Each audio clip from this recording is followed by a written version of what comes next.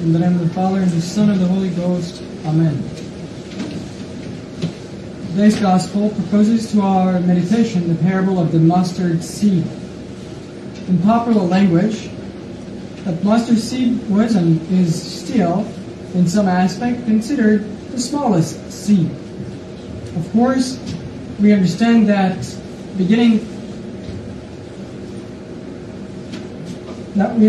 being one of the most common seeds used for our daily life gastronomic extravaganza, it certainly makes sense that our Lord chooses that one seed in His parable, and not some other seeds that are, in fact, smaller than the mustard seed, but maybe not as common.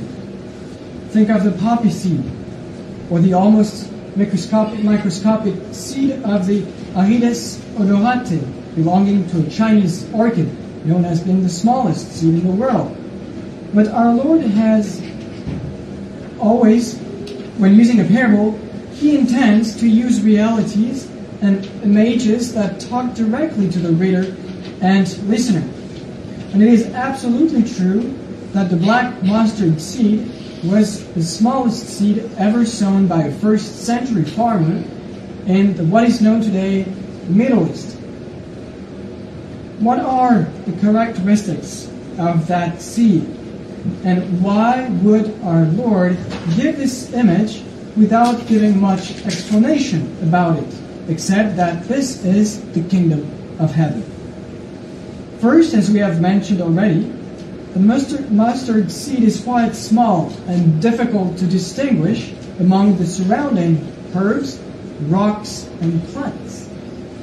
It is, as we know, quite a hot spice, as it serves as condiment for food. It has some kick to it. It's bitter to our taste, rather hot for whoever is not used to it. And some, like St. Thomas Aquinas, even affirm that it drives away poison. So to give forth its potency, its strong and sharp smell and flavor, it requires bruising, crushing of the seed. So before developing the analogy or the parable, let's take a look at the sower. And everyone will understand and will agree that the sower is Christ Himself, King of the kingdom of heaven. Although, as St. Jerome explains, it can also be each one of us if we understand that the little seed is the proclamation of the gospel. By the man that sowed it in his field, says the great saint, many understand to be meant the Savior, because He is the sower that soweth in the souls of believers. Others understand every man that soweth good seed in his own field, that is, in himself and in his own heart. Small, insignificant, bitter, and uncomfortable.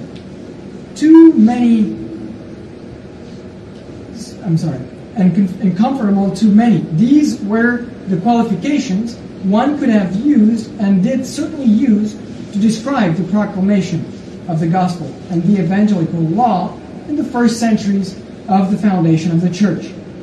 And more than 2,000 years later, these same adjectives are used by adversaries of the church to disqualify an institution that no other human institution can equal or compete with.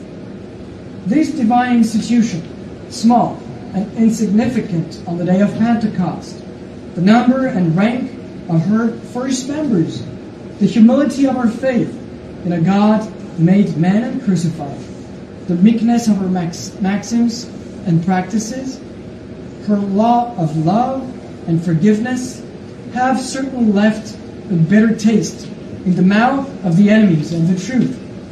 And yet, this divine institution has persevered over the centuries and has provided history with the best of what human nature could ever beget, because rightly she is of God and not of men. Saints, martyrs, holy virgins, confessors, doctors, teachers, pious families, valiant soldiers, and faithful, loyal, honest men and women, not just for a certain culture, not for a particular civilization, not for a certain form of government, not for a specific period of time, not for a certain elite or class of the society.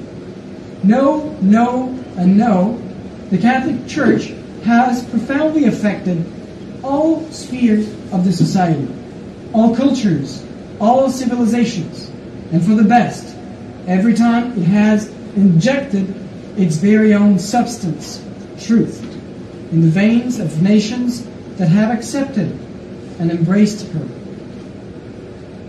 Nothing new on earth. If many are trying to quiet her voice today and delude her discourse with false, erroneous theories and beliefs, it is in an inefficacious and pointless effort, as she has remained the unstained bride of the Lord, faithful to her message of truth and life in the midst of persecutions, internal and external wars and conflicts, calamities, pandemics and epidemics, heresies and schisms, and always she stood out victorious and stronger because divine. The small mustard seed rejected by many has grown up and has become larger than any herb and has become a tree, so that the birds of the air come and dwell in its branches. The message of truth that many refuse to listen to still resounds from one pole to the other, and when man faces the sad reality of suffering and death, his attitude is either revolt, rebellion, or resignation and submission to his Creator and Redeemer. And the terrible times our nation, our society, our world itself will, in this terrible time, it will reveal to humanity on which side does man want to stand. Revolt or submission? Despair or love?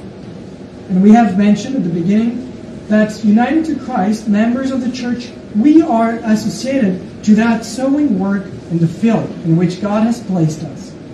Let us beg, therefore, beg for the grace to remain faithful apostles, missionaries, to sow the Word of God, the Word of truth, in the souls of our contemporaries in desperate need of something that transcends, something that elevates, someone that transforms, someone that heals, someone that gives life and has power over death, someone who calls us to an eternal union of love, God, Father, Son, and Holy Spirit.